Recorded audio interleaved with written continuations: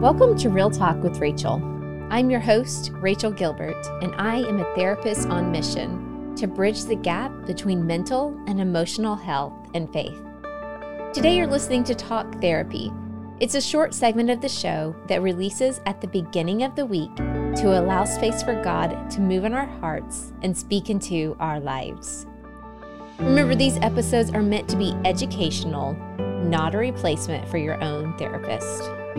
Well, this month we are in a series all about burnout, and I interviewed author and therapist Dr. Amy Ohana about this topic, and that episode was released last Wednesday.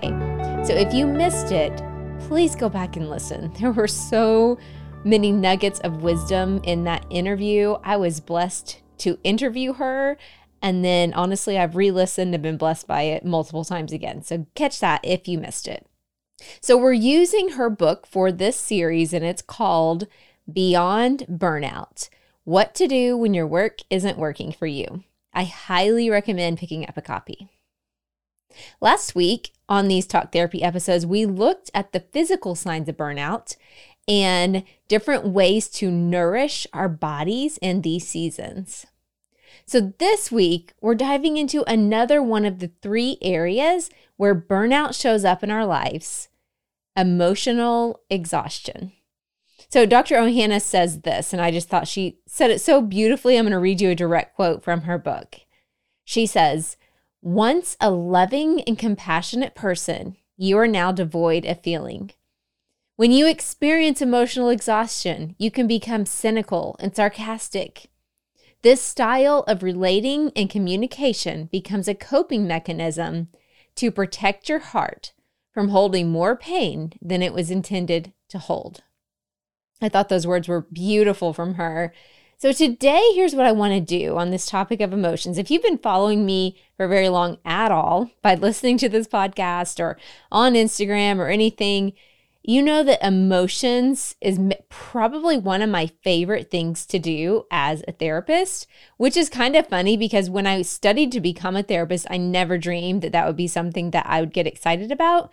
But I learned so much personally just when I was in graduate school about emotions that changed my world, changed my mental health, it changed my relationships, so many things. I could go on and on and on how it changed me. And so it's something I work a lot with my clients on. So I want to discuss today EI. And if you've never heard those two letters together, EI just stands for emotional intelligence. And of course, Dr. Amy does talk about emotional intelligence in one of the chapters of her book. I wrote an entire chapter on emotions in the body image book that I will be releasing here within the next year.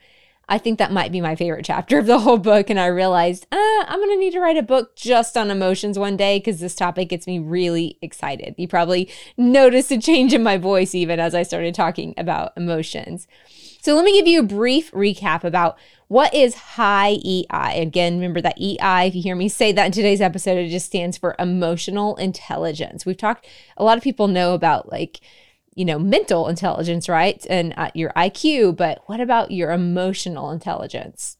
So here's how you can know if you have a high EI. You can recognize your feelings and communicate them to others in the moment. You can manage your intense emotions. You pay attention to the emotions of others. You understand the emotional climate of a meeting, workplace, or environment, and you manage it appropriately. And then you can de-escalate situations that are emotionally out of control. Now, if you just listen to those bullet points and you're like, yep, not me, I guess I have really low EI, guess what? You're not alone. But here's the good news. EI is not necessarily something you're born with. Rather, it can be developed.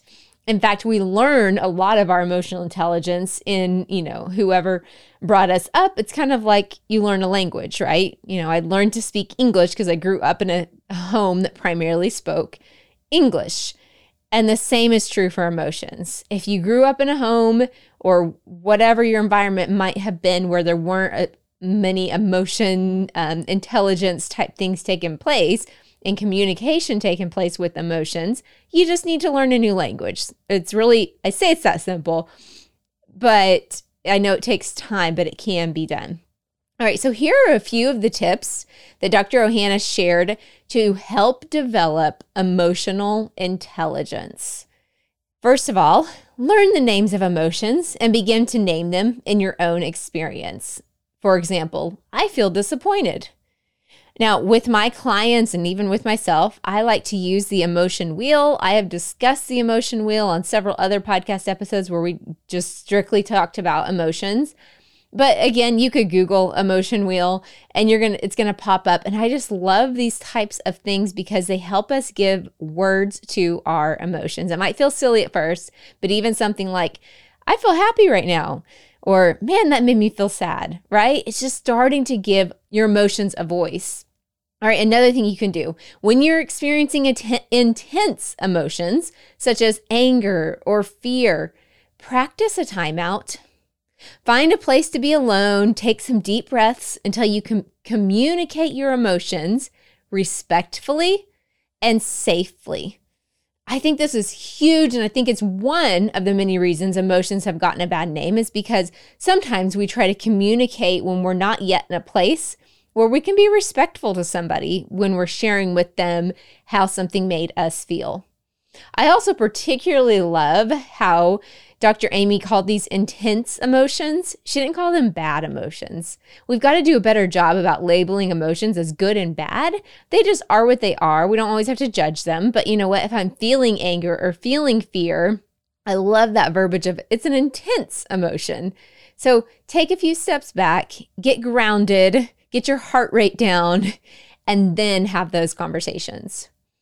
Another thing you can do, practice identifying and reflecting other people's emotions. So if you noticed that your friend or your coworker or your spouse seems upset, you can call that out for them and go, hey, it seems like you're mad right now, or if it seems like you're frustrated right now. Can you tell me more about that?